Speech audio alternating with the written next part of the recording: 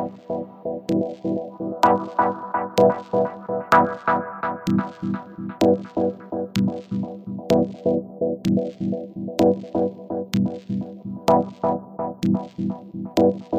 everyone. You're listening to the Blockchain Socialist podcast, and this is another installment of Overthrowing the Network State, a series that I've been doing in collaboration with Blockchain Gov. And for this episode, I have actually a double-double, I'm realizing. I have two people on. Each of them have had one episode before where I've spoken to them. My co-host will be Kelsey Nabin, who is a researcher at Blockchain Gov, and we're going to be talking to Quinn DuPont, another researcher who has recently, you gave a talk, I think it was the Trusted Seed Unconference, where you gave some of your sort of like initial criticisms and feedback about the network state to this group. So I really want to talk about that, since there's a lot of things that you had mentioned there I thought were really interesting and that, of course, I agreed with. And then you've also written a piece fairly recently, or an article, titled A Progressive Web3 from Social Co-Production to Digital Polycentric Governance. So we will cover that as well. But so to start off, what I wanted to ask you, Quinn, is because you're a historian of technology, and in the network state, Balaji, like kind of what he does, in my view at least, is that he kind of does like, I think like 80% of the book is sort of an attempt at recounting and reinterpreting history, largely through, in my opinion, a kind of like Silicon Valley venture capitalist lens. So I was wondering, with your knowledge as a historian, do you have any thoughts on, I guess, that type of framework when looking at history that he does, and what are kind of the more problematic things in the book? Yeah, thanks. And hi, both. It's great to be back here. You're talking about chapter 2 of the network state, which, like any book that's been appropriately edited, is like 10 times the length of every other chapter. So, and that chapter, it's called History's Trajectory. And I think there's just in general, talking about the network state is very frustrating because it's hard to sort of take it seriously. But I'll do my best, and I'll try to see what I can kind of pull out of it. And I guess like the first thing to sort of reflect on is, before even I get into the positive account that Balaji offers of this notion of history as trajectory, maybe it's helpful just to step back a little. You suggested it's kind of coming out of the Silicon Valley venture capital modality. I think that's sort of right, but I think we can actually we can go a little further, and we can actually frame Balaji's interest in a very particular mode of scholarship that arose in the mid 20th century. So roughly maybe post-Second World War, up to roughly maybe about the 1970s. So 1950s to 1970s, there was two big trends that were happening in political science and maybe sociology, but really political science. And the first is basically, sometimes it gets called like modernization theory. It goes back to people like Durkheim and sort of classical sociologists, even people like Marx and Smith and all these sorts of folks. And it kind of, the challenge of modernization theory sort of tackles is this question about like, why are some countries doing well and some are not doing well, right?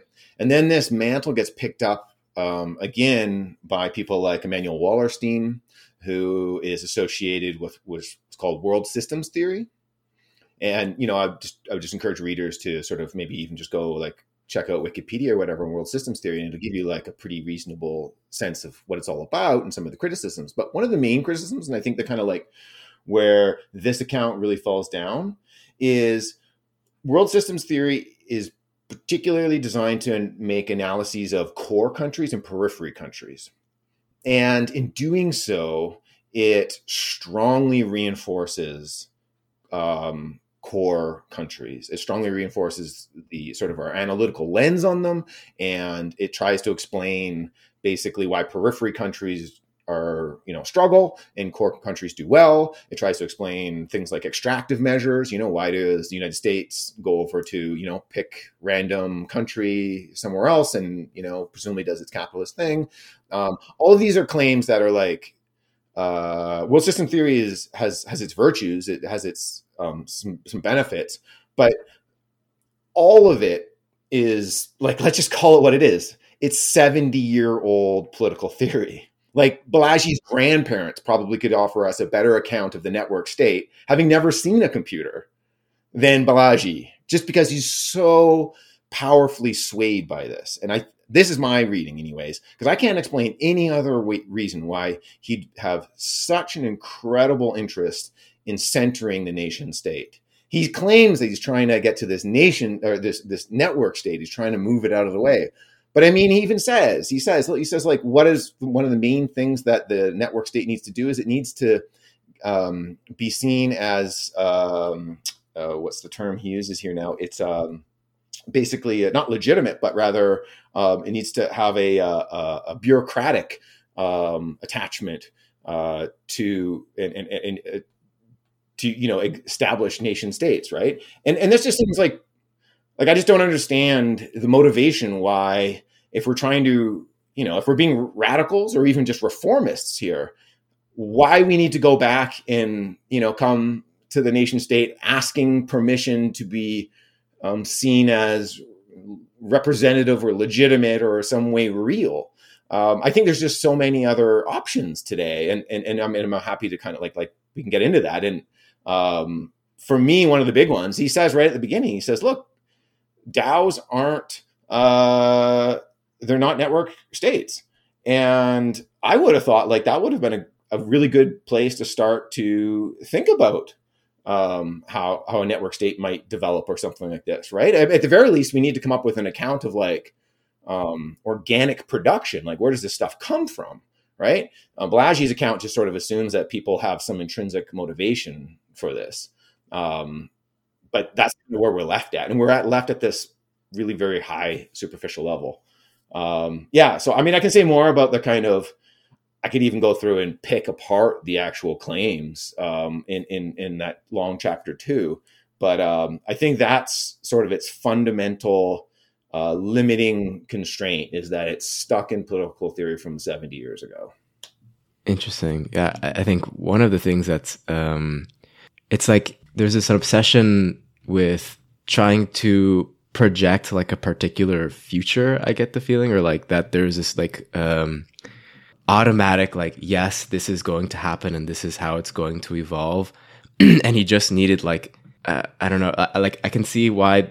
I don't know that much about it, but I've read like a little bit that there's like these links with like fascism and sort of like futurism as like having sort of like inevitability of like something going to happen. And there are some weird overlaps that maybe I don't want to go into about like how Silicon Valley investing, or just like maybe venture capital investing in general, happens, of trying to like predict a particular future that the world is going to move towards.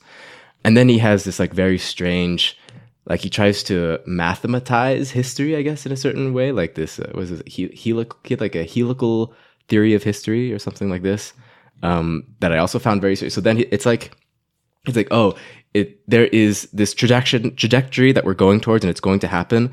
But then he also like allows for like, oh, and also we're in this giant cycle of like, super cycles of like things that I always come across these like weird kind of like hippie like video type of stuff in the past of like we're in these like 5,000 year super cycles of like things that are repeating themselves, and whether or not there's any merit to that, I don't really know. But I thought it was strange. It was like this weird mixing of. I think you're on to a couple things there. I mean, the first is he very straightforwardly, I mean, his chapter 232, I'm just looking at it here. Technological truth is the driving force of history. So, driving force of history, there's a presumption that there is a driving force of history, right? But the driving, as though we believe in teleologies or something, right? We're like Aristotelian here. And then the other part of that technological truth part, that's just straightforward technocracy, good old fashioned technocracy, and that has heaps of criticisms and like limitations. And so I guess, and what he's trying to get at, this driving force. I mean, he makes lots of there's lots of sort of just historical inaccuracies in the account, and we don't really need to like go through those. Unfortunately, they're the kind of thing that if you're not aware of the inaccuracies, the ideology is most likely just kind of sweep over you, and you're going to take it as accepted. I mean, he actually criticizes this. He has this. What is it?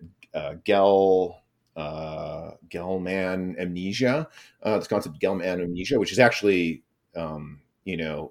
it's such a non-idea that it was popularized. It was stated by Michael Crichton, the guy that wrote Jurassic Park, so not a scholar. But the point of that is that when you are reading the idea of this amnesia is that when you're reading a piece of media that you are familiar with and you see it riddled with facts, the conclusion is that you should cast out the whole thing because it's just a pile of lies or whatever. And he quite openly he accuses the New York Times of this, right?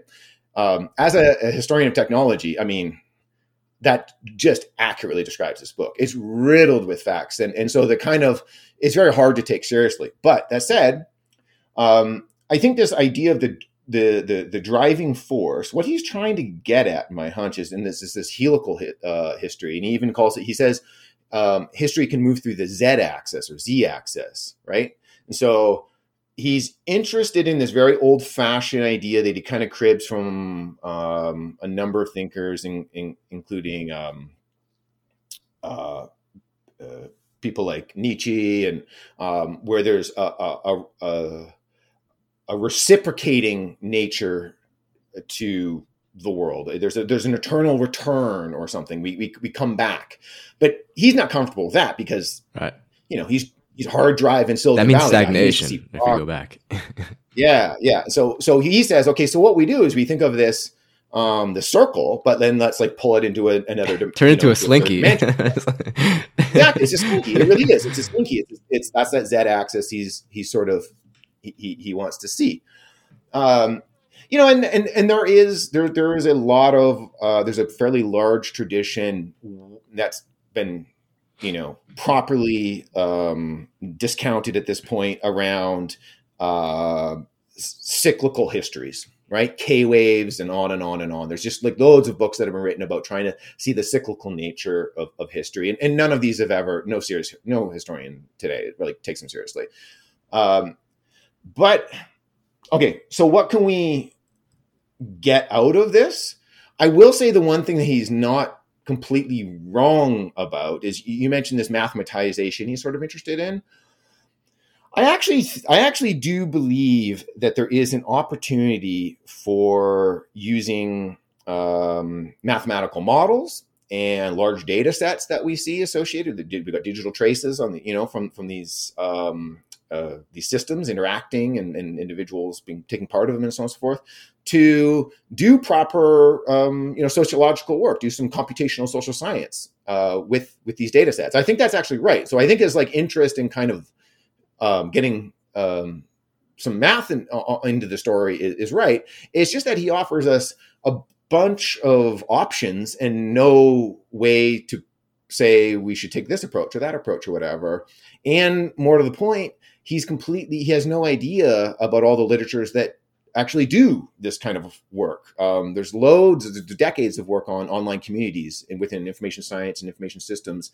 And, people have modeled the dynamics of these systems extensively, qualitative and quantitatively. And, there's lots of important sociological things that have emerged out of that, and issues that he doesn't seem to have any interest in, simple ones like trust or commitment, legitimacy, just lots and lots of things that are as particular to a DAO or to presumably a network state as they are to Wikipedia or Linux.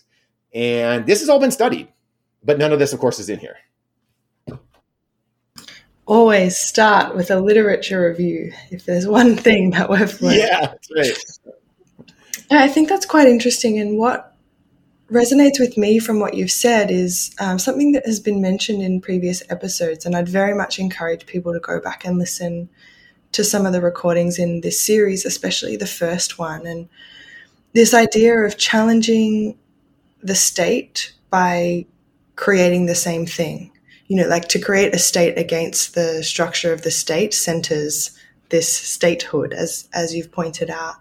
And I'm quite interested in thinking about, alternatives, or kind of going through more of the dynamics of what you sort of position Web3 as in your recent paper, which mentioned in the intro, in terms of a progressive Web3 from social co-production to digital polycentric governance.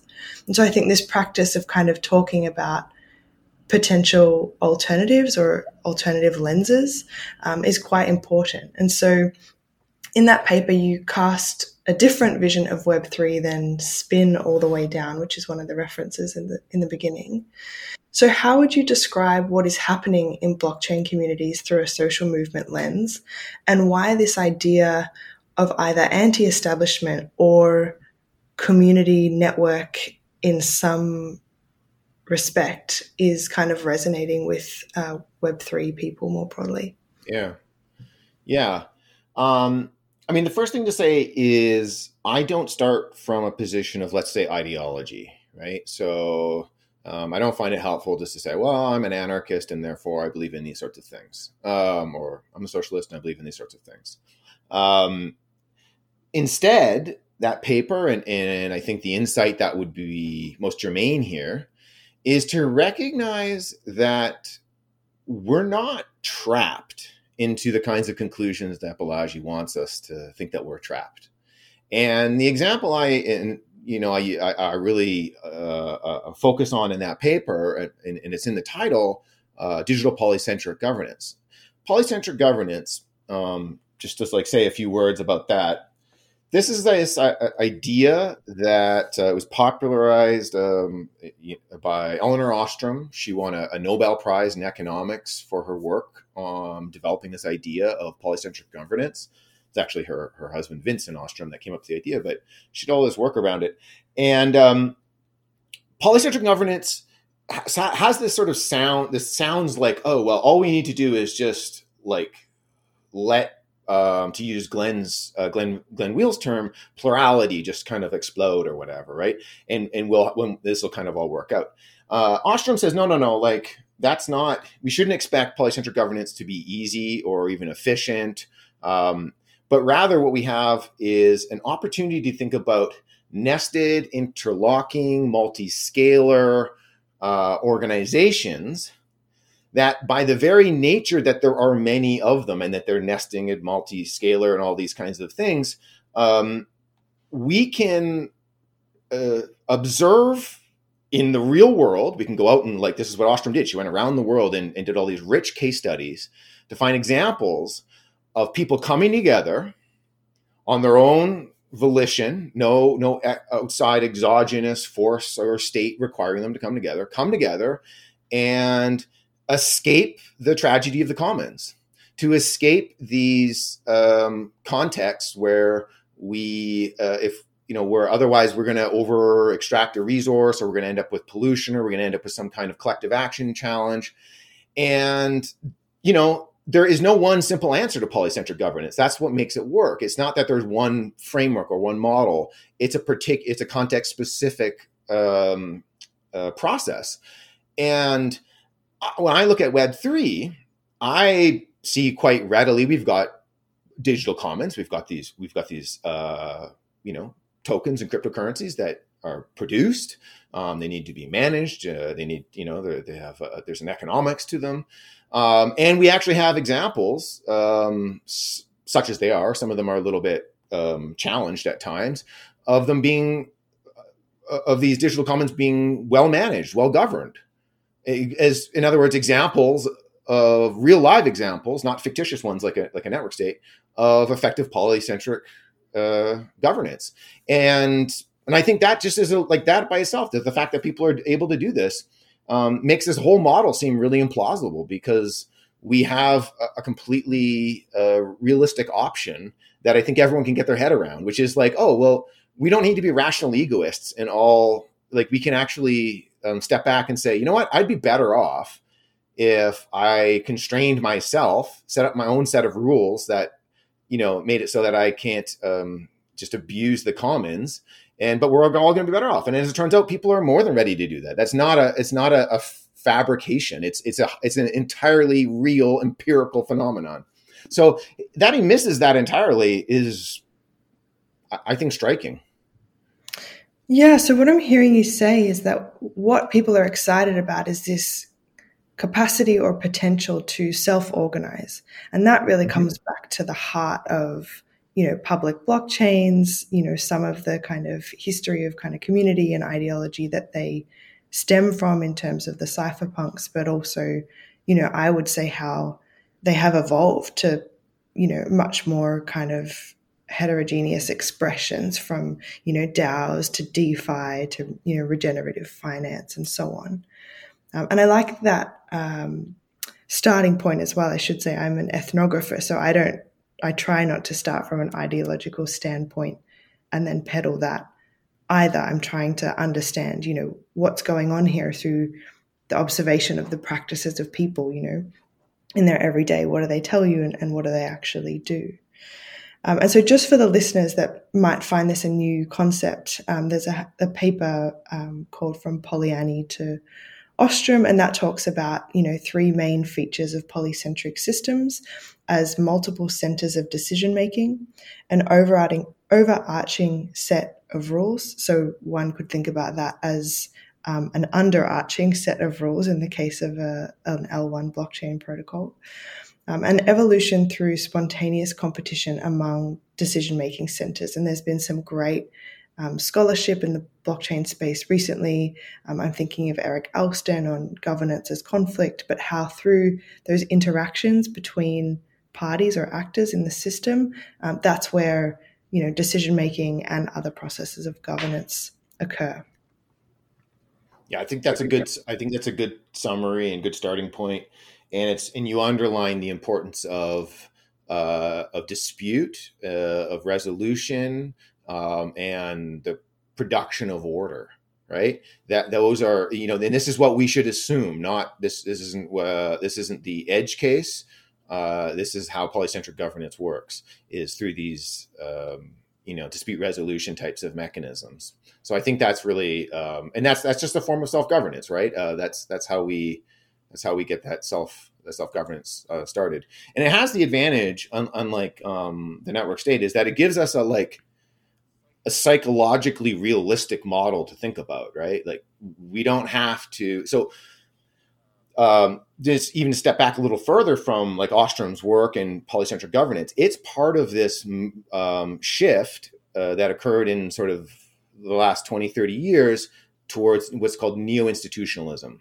And neo-institutionalism moves away from the focus from the last century on rationality, like egoistic rationality, the kind of like rational choice type of strong rationality, efficiency, efficacy, these kinds of issues. And instead it replaces that set of concerns with the softer stuff. So neo-institutionalism thinks about legitimacy, trust, as ordering, affect, commitment. Commitment is a huge issue for all of these mechanisms. Of course, we have high voice exit dynamics, right? So we need to think about that. We need to, there's commitment becomes a really central key issue in ways that we all of a sudden we see rationality, or even, I'd even say scarcity and other features we might associate with traditional economic rationality. Those all kind of, fade away in many respects, right? And I think when you start to take a very significant and serious look at not just Bitcoin, which is the clear focus here, it's borderline that Balaji knows anything but Bitcoin. But when you start to look at the broader crypto space, you see less economic rationality going on, in much more socialization and just other intrinsic reasons for participation, right? We can start to think about style. We can start to think about subcultural belonging. We can, all of these are dimensions that, on our neo-institutional model make sense and give us a reasonable story as to how we might see the formation of a network state. The only one that we maybe would be able to pull out of Balaji's work, implicit in some of that work around, as mentioned before, world systems theory and this kind of stuff, is usually those accounts start from the division of labor. That's where Durkheim started with. And that's fine. I actually think that's a reasonable place to start with. When we start to think about the production of collectivities of individuals, the division of labor is a good place.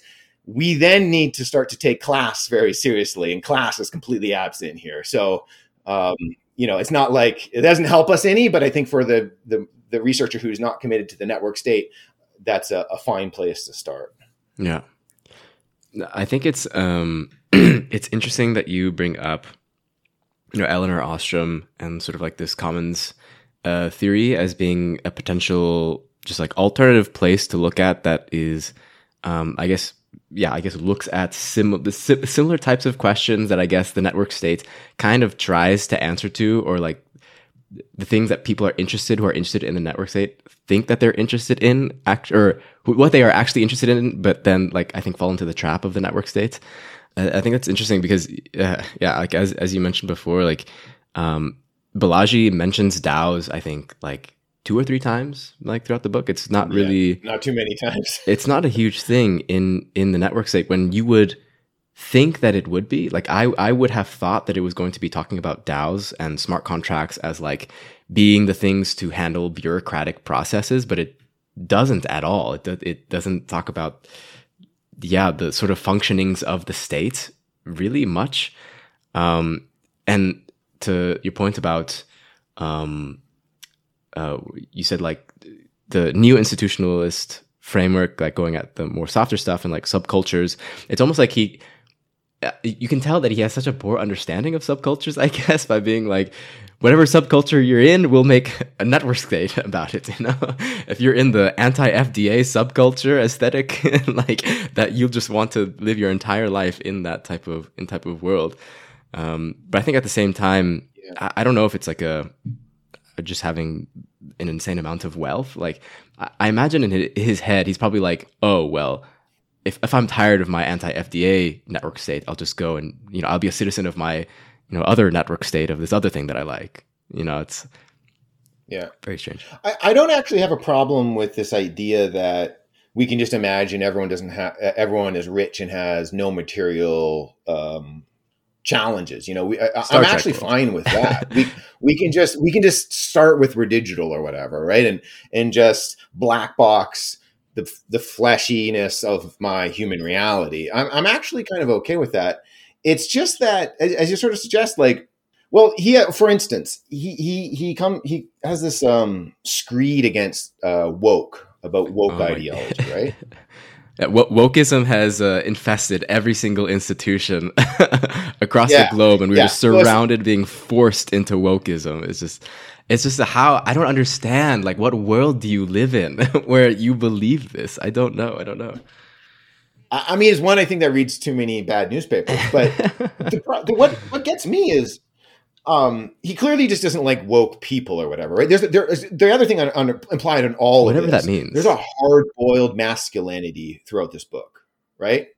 Like straight up, like women aren't part of it. I mean, he uses the masculine. He uses men. I mean, and whatever, that might be rhetoric, but I think actually just reading it, you get the sense of a hard-boiled masculinity. Like this is dripping in testosterone in this account, right? Maybe I want to be the charismatic founder of my own network state, guys.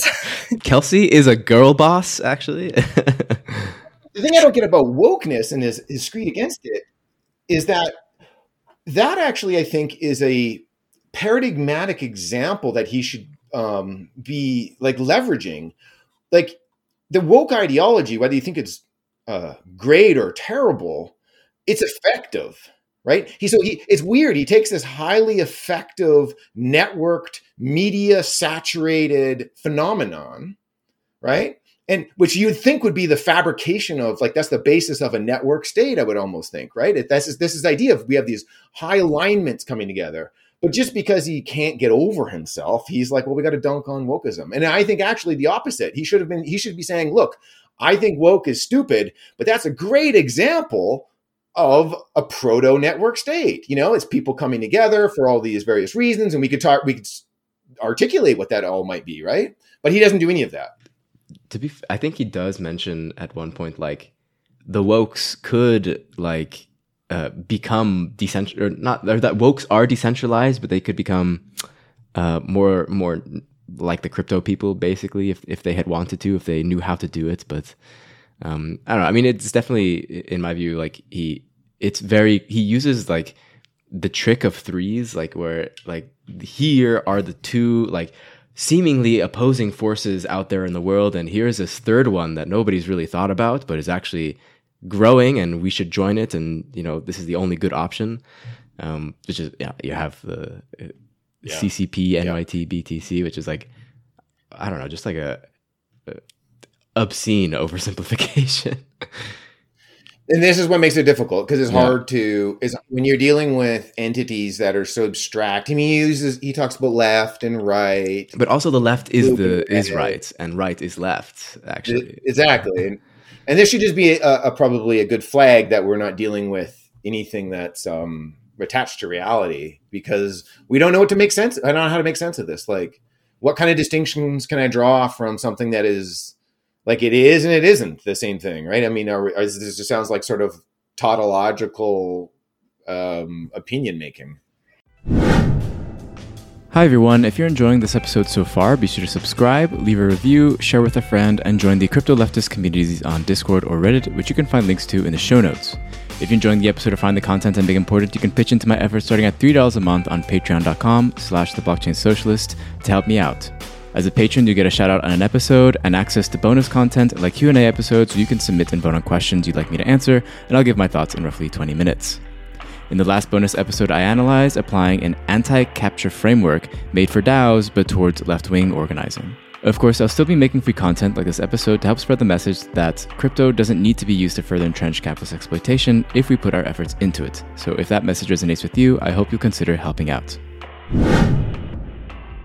So coming back to this perspective about Ostrom and the idea of kind of voluntary organization rather than a coercive state and governance of the commons or common pool resources, how do you translate that theory to a Web3 or a blockchain-based context? As we've pointed out, that hasn't really been done in terms of like what are the bits and pieces that create, a network state.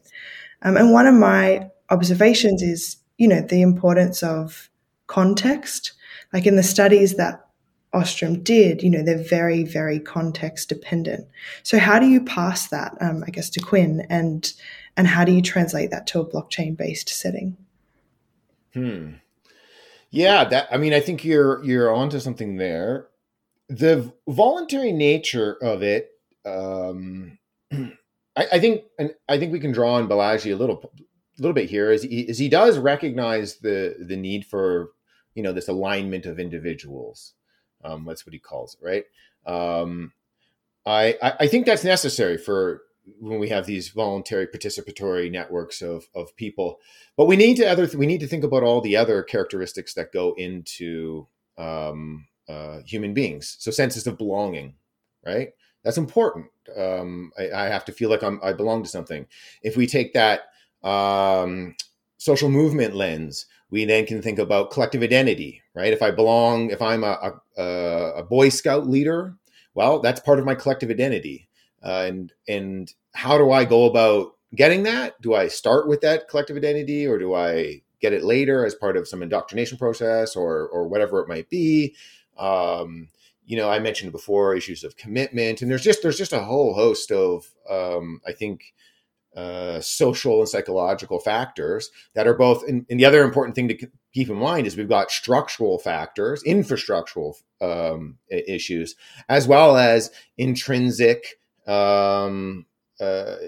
motivations, right? And we need to have a story that can make sense of both of these, right? Of the macro and the micro.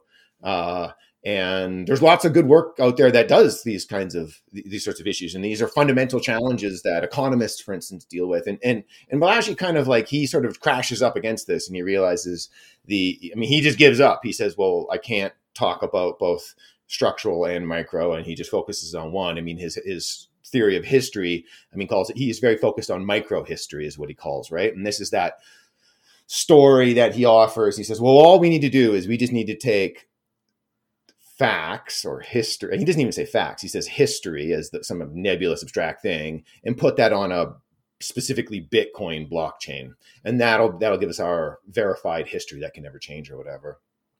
I mean, that's the whole thing kind of doesn't make sense because first, like, what are these facts? I mean, he's so critical of mainstream media, right? He says, "Oh, New York Times is nothing but lies." So at the very least, all we can expect a blockchain to record would be the lies of the New York Times, right? I mean, that's, I think, all we can expect. But I think the more substantial point, what he completely misses, is there's a subtle move. And I've written in the past about this a few times. I have this article with Bill Maher in King's Review that opens up the question around basically the production of facts in blockchain systems in particular. If we take a slightly more what's called a social constructivist view, less of a realist view of the world, we can see that what makes blockchains kind of so interesting with regard to history or to facts is that it is the blockchain itself that makes the fact. It's not like facts are external and then they get, verified. And the two features, I mean, I'll just kind of point out, this is a little bit heady, but there's a theorist by the name of Bruno Latour, and he has this idea of immutable mobiles. And I think actually blockchains kind of work like immutable mobiles for the following reason. First of all, so immutable mobiles, the idea is that you've got this interaction between something that's mobile, it has circulation, it moves, and then of course immutable. It's static, right? And it's precisely the tension between there that's how facts get produced. And so in the case of blockchains, well, immutable, we know immutable, that's the blocks after, they get sealed up and they become immutable. Okay, check, we got that. Okay, that's great. And mobile, well, that's the economy. That's the circulation of the tokens. And what's interesting is through that dual process, we produce facts because after time, we just have to take that, blockchain as authoritative. Like, this is how we get authority, right? And so it doesn't actually much matter if that fact was like strictly speaking true or false or whatever. It just becomes true by being immutable and by being mobile. And there is loads and loads and loads of research in science and technology studies talking about particularly scientific and technological artifacts as producing facts. I could cite books and books that have sort of demonstrated this very reliable, robust kind of result in science. And if you have a passing sense of like modern science today, you get the idea, right? I mean, most of the facts that scientists talk about today are not things that exist out in the real world in any meaningful sense. We just produce them with the instruments that we have. And so blockchain being a different, social form of very much the same kinds of things that we see happening from scientific labs across to universities to other spaces of innovation. Yeah, I'm very much into that idea of blockchains as socio-technical infrastructures, and perhaps I'll add something that came out yesterday. I'll send it to put in the show notes about Web3 as infrastructures. But you coined the phrase digital common pool resources in the paper. Would you like to explain that concept in a little more context? Sure. The insight is that, there's two insights. One, that I think it's meaningful to try to rehabilitate this Ostrom-esque polycentric governance framework, because it makes sense of a lot of the sorts of things that we see happening, right? We see polycentrism out there in the world, and we can at least gives us some sort of dynamics to think about, right? So we've got common pool resources that are inherited from this framework of polycentric governance. Now, a common pool resource is a unique kind of resource because it's not a public resource and it's not a private resource. It's sort of in between. And if you go to Wikipedia, you'll see this great little 2x2 box that shows how goods can be rivalrous and excludable. And common pool resources they sit in the interesting category of, let me see if I get this right, being not excludable, but being rivalrous. This is so we see lots of examples in the good old fashioned world of common pool resources, like a fishing stock, right? So we have to manage the fish in the lake, because if we over extract them, we're going to have a population collapse and all these sorts of bad things. And so how do we now make sense of that in Web3? Well, things are different. First of all, we're dealing with digital common pool resources. They're not material. And so one of the big issues you have emerging with traditional common pool resources is crowding or congestion, right? If you have too many people coming to a resource, effectively you can just bump up against one another. And so that's something you kind of have to manage. In the digital realm, of course, that's not an issue because these are just digital constitutive things we've made up, right? We only have artificial scarcity. But what we do have instead is, for instance, we have scaling problems.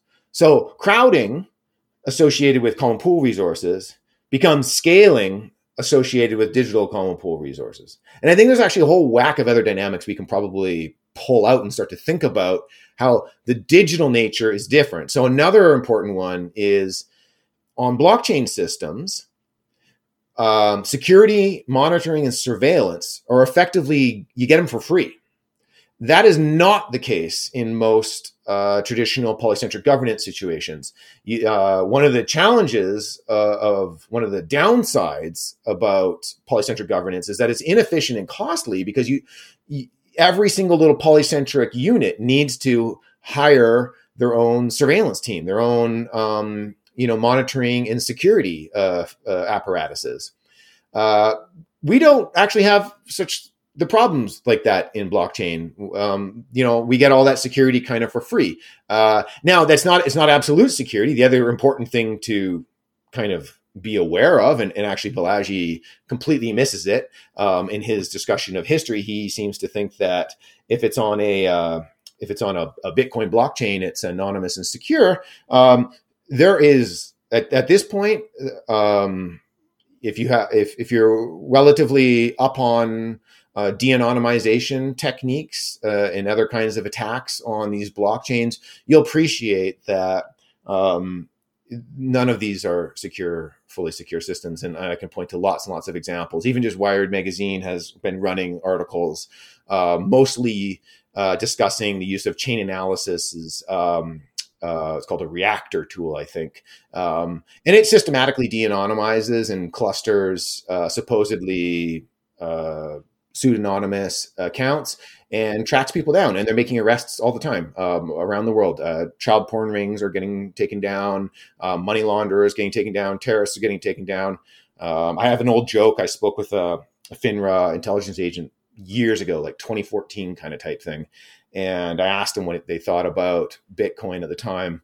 And he said, Quinn, we don't have a problem with blockchain. We just think it's prosecution futures. And he turned out, he's right. He was right. Today it is. It's just prosecution futures, right? Obviously there's a complicated story there. There are systems that are more secure and less secure and these kinds of things. And we can, make systems secure and we can improve the security and all these kinds of things. But I think that's one of the important ways that we're dealing with a distinctly different infrastructure. And so we need to take the lessons that we get from common pool resources, but update them for a new digital environment. And that's just, I think, a research project that we all sort of have to face. Yeah, and if you're not planning to do anything illegal, you can just look at the cyber security kind of vulnerabilities, subscribe to RECT, R-E-K-T, and see them kind of come through daily in terms of hacks or things that have occurred just of different chains.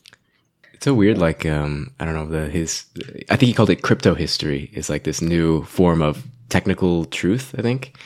It just comes off as very, it's a weird, like, STEMmy thing, like STEM superiority thing that I get sometimes. Like, there's this weird, I think I've talked about it before, but like a weird kind of, like, aestheticization of, like, whether you studied STEM or whether you studied social science that I find very silly. And yeah, he's definitely sort of coding STEM people as being like freedom fighters that are going to progress the world into the future, which has a right-wing tinge to it, of course. I don't have any. I actually, I think drawing significant focus on, technical infrastructure is really important. I don't think that's wrong. I would actually be much more satisfied with his book if he had went and did a rigorous empirical or statistical study of these kinds of networks. But that wouldn't. I think that would actually that wouldn't have sold so well in the crypto world, maybe. No, amongst crypto people. Yeah. So maybe coming back to what you call a progressive Web3, you mentioned that it must address 3 much more difficult criticisms, and these are not really issues that are covered in the network state. So I'm interested in your perspective of them. And then perhaps after that, we can talk about, how existing Web3 also, even though it's not a network state, doesn't necessarily live up to this in all respects. But you talk about financialization, assetization, and quantification. Number 2, commodity fetishism. And number 3, digital inequality. Those are just 3 examples, I think, that we need to focus on if we want to imagine a progressive Web3. And why I highlighted them is because they replace 3 criticisms that you typically see. One, you see a criticism of technology, not in Balaji, but people like David Golumbia. He says, well, or David Gerard, and they'll criticize and they'll say the technology is not ready or whatever. That's a fine criticism, but that's like that's just solved in a version upgrade, right? So that's not a real criticism. Culture, another one is culture or ideology or beliefs and things like this, right? Many people who are kind of new to the space, maybe they heard about Bitcoin just a couple of years ago or something like that, really fail to appreciate the tremendous change that has occurred over the first decade. Now, I actually think Balaji is a little bit unaware of some of this change as well. If you've been involved in Web3 in the last year, it's unrecognizable. The people involved, their interests, the interactions, that's completely unrecognizable to when I started investigating Bitcoin in 2012. Yeah. I wonder if he actually participated in a DAO. I'd be fascinated to know, what DAOs is he a part of where he's in the forums and voting? I'm sure he's never. I mean, I imagine he might have voted, with a bunch of tokens that he got from venture capital investment or something like that. But so this is a good point Kelsey, you asked me to sort of think about some of the challenges. Okay, so maybe then, so I replaced those 3. So technology, culture, and what's the third one? I mean, it doesn't matter. The point is that we have these more substantial, difficult political economic challenges, right? Inequality. Everybody, if you look at who owns crypto today, it's really, really highly, unequal, right? How do we solve that? Well, there's lots of potential design solutions. There's, whatever. There's, we can think of, there's progressive coins out there that are trying to do neat stuff. Some of it's misguided, some of it's awesome, whatever. And other kinds of issues, thinking about commodity fetishism. So we tend to think that the thing itself has some value in it. Some of this is that gold bug kind of stuff that we see with Bitcoin. And there's any number of political economic kinds of concerns we can think about, and we need to sort of resolve these. But the reality you mentioned. Okay, so how does Web3 actually do this? This isn't actually what we see quite with Web3 today. Web3 is very inchoate. It's often, people say, well, it's just a subreddit with a bank account. And that's not far off. We're not necessarily dealing with super sophisticated governance here. We're not dealing with super sophisticated dispute resolution. We're dealing with a whole bunch of different attempts at it. And I think in that plurality and that that's where that vibrancy comes. But the reality is somewhat different in Web3. And here's a fact I would kind of like to throw out there to think about. If you look at the voting, on-chain voting, go to snapshot.org and look at the sort of who does all the voting. You have these delegative voting mechanisms in Web3. So I can take my tokens, my governance tokens, and I can send them over to Kelsey, and she can, represent me in some sense or whatever.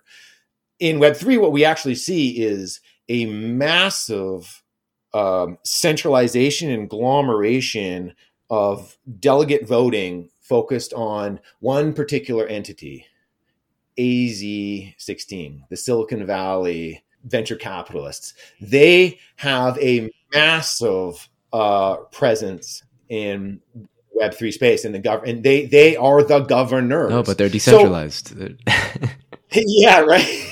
So I sort of tell this story about this is it's prefigurative. This is something like a Web3. We don't have a progressive Web3. We have the makings of a progressive Web3, as we believe, but we don't have one, not today. Yeah, I agree. I've actually written about that as well in Charles Babbage Interfaces. I did an ethnography, which was awesome, with an amazing community called Friends with Benefits. It does Web3 for creatives. But yeah, their community was in this kind of moment of sort of realization and discussion about the role of Silicon Valley investors in buying up tokens, which was really interesting. Yeah. And just to your point about, sorry, go on. Well, I just wanted to highlight also Balaji's. I know you talked a little bit about this on the episode with Prima and Glenn Wheel.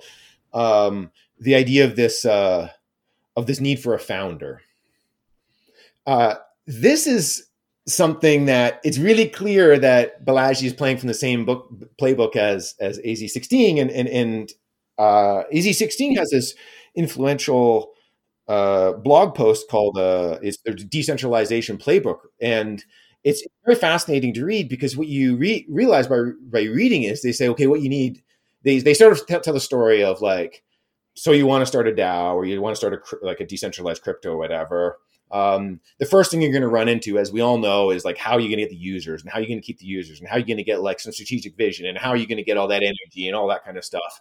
And they say, well, what you need is a core founder who needs to get some venture capital and then progressively decentralize. And that's an interesting model, but by no means is that the only model, or even remotely the best model. And more to the point, we actually have lots of anthropological evidence that that's not how people come together. They never have. And a lot of what Balaji has is he uses words like tribes and things like this a lot, right? Has this imagination of this Hobbesian sort of world where we have humans running around with sticks and, they're hunting dinosaurs or whatever they're doing. No anthropological record indicates this, right? Humans have always been social. There's no such thing as a human that's abstracted from that. And so that's to say, that's not how nations are built. They don't start with some founder who's I'm going to stand up and speak for the people. Nations don't start that way, and other collectivities don't start that way. The history throughout. The only ones that do are fascistic or, otherwise totalitarian. And so that's the model he's interested in. He's interested in the one where it has this one central figure. But that's the aberration. That's not the normal. Yeah. What is absolutely insane to me, actually, because I'm writing a piece for Outland at the moment, but I did a little bit of research. I have not really read Hobbes much at all, but I found out that it's just very ironic that he would actually use Hobbes for this concept, because Hobbes had he wrote that kind of this brutal or brute situation or state of nature of the war of all against all, that humans were naturally animalistic and they would kill each other, but the only way that to sort of prevent that is by a strong undivided government. And so he is really into libertarianism. It's clear in other things he's talked about and throughout the book. But like fundamental to his framework is like this guy, the philosopher who is like really, really into big government, like really, really into the states, and probably like loves the FDA or whatever because it keeps people from injecting themselves with weird potions or something. Yeah, well, he probably hates the FDA, but I actually think the Hobbes. I'm saying Hobbes Hobbes probably loved the would love the Oh, FDA. Hobbes, yeah, absolutely, yeah. The turn to Hobbes is probably because Balaji is either scared of the possibility of just like masses self-organizing, or just doesn't see it as realistic or something. He had a failure of imagination, would be one way to put that. The Hobbes story is really kind of a problematic one because, it requires this imagination of a situation where we really are stuck, and the only way out of being stuck, because we're these rational egoists who are going to murder each other, a very sad vision of what a human is to give away the one thing that I think Balaji values the most, our liberty. Give it away to the sovereign, right? And to go back to my sort of earlier point around polycentric governance, we have lots of examples that show us that that's not necessary. We don't need to assume this characterization, and we don't even need to be abstract or fancy in our theory about it. We can actually just point to lots of good examples where we have collectivities coming together, and there's no Leviathan at all. And Quinn, to that point, we don't even need to look beyond Web3 for those examples of polycentricity. For example, we're already seeing in DAOs overarching kind of governance layers and sub-DAOs with that, those multiple sort of centers of decision-making power and governance occurring, in the interactions between, different, functions in a system. But, I would also point out that they're not perfectly efficient or effective in their current form either. Yeah, I think that's right. I don't have anything other to say. That sounds absolutely right. I think you nailed it. So the next book can be going and doing more empirical research on these things that are actually already occurring, which we're working on. Yeah. And I think that goes all the way back to sort of where that's one of the things that makes the network state so frustrating to talk about. Is it is clearly a piece of rhetoric and ideology. And like, that's fine. My essay on Progressive 3 is also meant to support a vision of the world. It has a rhetorical component to it. So I don't have any problem with that.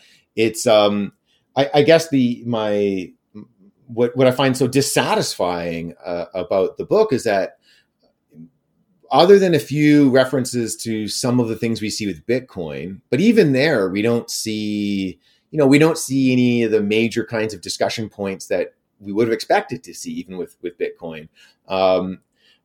We have very little empirical grounding in blockchain and crypto in the network state. Like he's talking about the interaction between Tesla and the Chinese state and New York Times and the United States and woke people and all these kinds of things, right? But very rarely does he end up talking about, for instance, the Ethereum merge, a massive, unprecedented success story in governance and change management, such that, it's really impressive what the merge did. It reduced the energy consumption of Ethereum by 99.95%. They swapped out effectively the engine while the car was driving down the road. That is, whether you think Ethereum's great or terrible, that's just something to think about. And like, that's very impressive. And then on the flip side, of course, we've got Bitcoin continuing to sort of, flounder and not really be able to get their governance sorted out and really respond to the kinds of criticisms that they need to be responding to.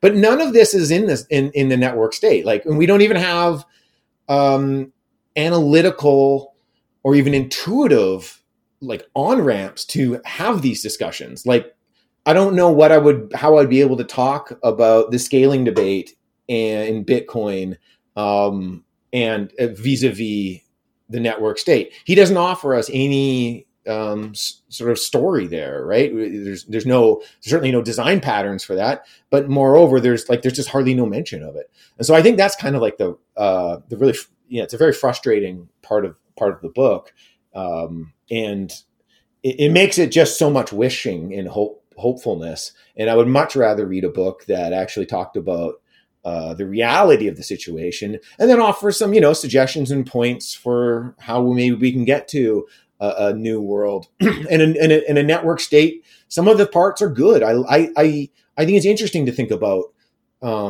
land, actual materialities. I think it's interesting. He talks a little bit about how you can have all these different kinds of network states, these archipelagos. That sort of sounds like a polycentrism. We've got alignment of interests. I think that's interesting too.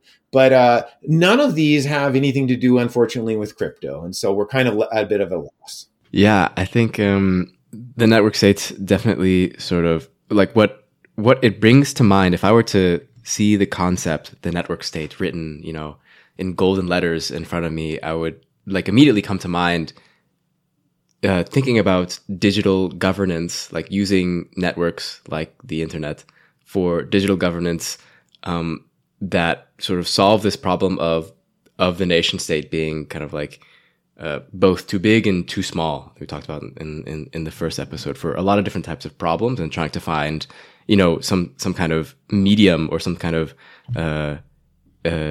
just alternative to answers for those really big problems that require a lot of coordination and a lot of thinking about solving. But I think Balaji is so obsessed with this, with exit, and is so obsessed with kind of not having governance. I think maybe his position as a very, very rich person, he probably finds governance as something that's very annoying. He is probably wanting to deal with everything that he probably usually does with his money. And when you have that type of capital, then you are able to do so. I just wanted to highlight something that sort of slipped my mind. I think it's a very important feature of more generally polycentric governance that we should, and it's the kind of thing that we should see in Balaji's story, which is the following. He talks a lot about, the evils of the Soviet, empire and all this sorts of thing. But what he misses is one of the central challenges of, or one of the key challenges of central planning, as we sort of know, is that when you have a hierarchical model, you end up with a kind of an epistemological issue.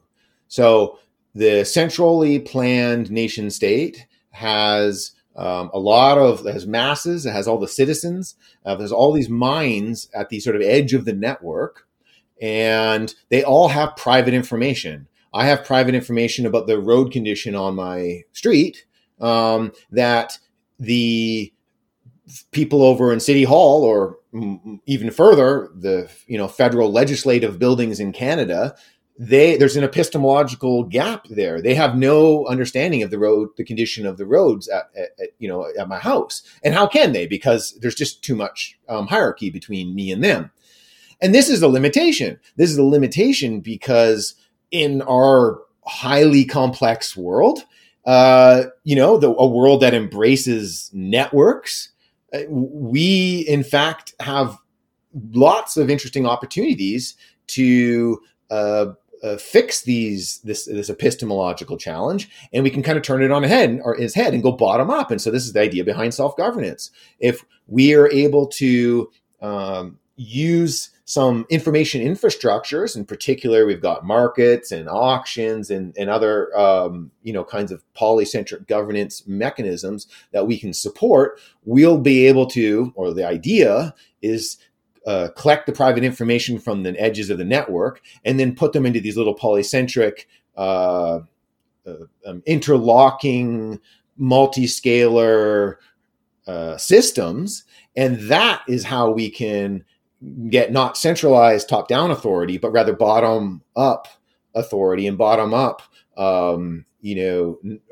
awareness of the individual preferences and context that people live in. And I think I would think for Balaji, being a strong libertarian, it's emphasis on those individual preferences that I think should be such a compelling reason to discard that hierarchical model.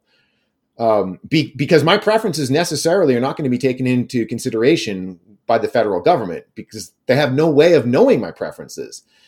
A bottom-up polycentric model, it does. There is an opportunity for me to express that. I can express it through my governance token. I can express it through lots of different ways of belonging and engagement in these sorts of networks. So I actually think like a libertarian ought to reject this model on epistemological grounds alone. It's rooted in the 1950s, which we just know is a world that, one, we don't live in anymore, and two, just kind of wasn't too effective. Yeah. I hope the libertarians listening take that to heart. Yeah, thanks so much for coming on. I highly encourage people to look into the progressive framework for Web3 that you lay out in your paper and give it a look, especially if you are, someone who wants to like move crypto away from kind of the mess that it is at the moment. There are some considerations to think about. If Quinn's paper is the progressive framework, then Balaji's is certainly a kind of right-wing libertarian one. And, in a world that covets decentralization, maybe it's time that we start thinking about different centers of thinking or logics to apply this technology in ways that, just would sound better than a network state at the moment, in my eyes. So thanks so much, Quinn, and thanks a lot, Kelsey, for co-hosting with me. Grateful for the conversation. Thanks. Thank you both.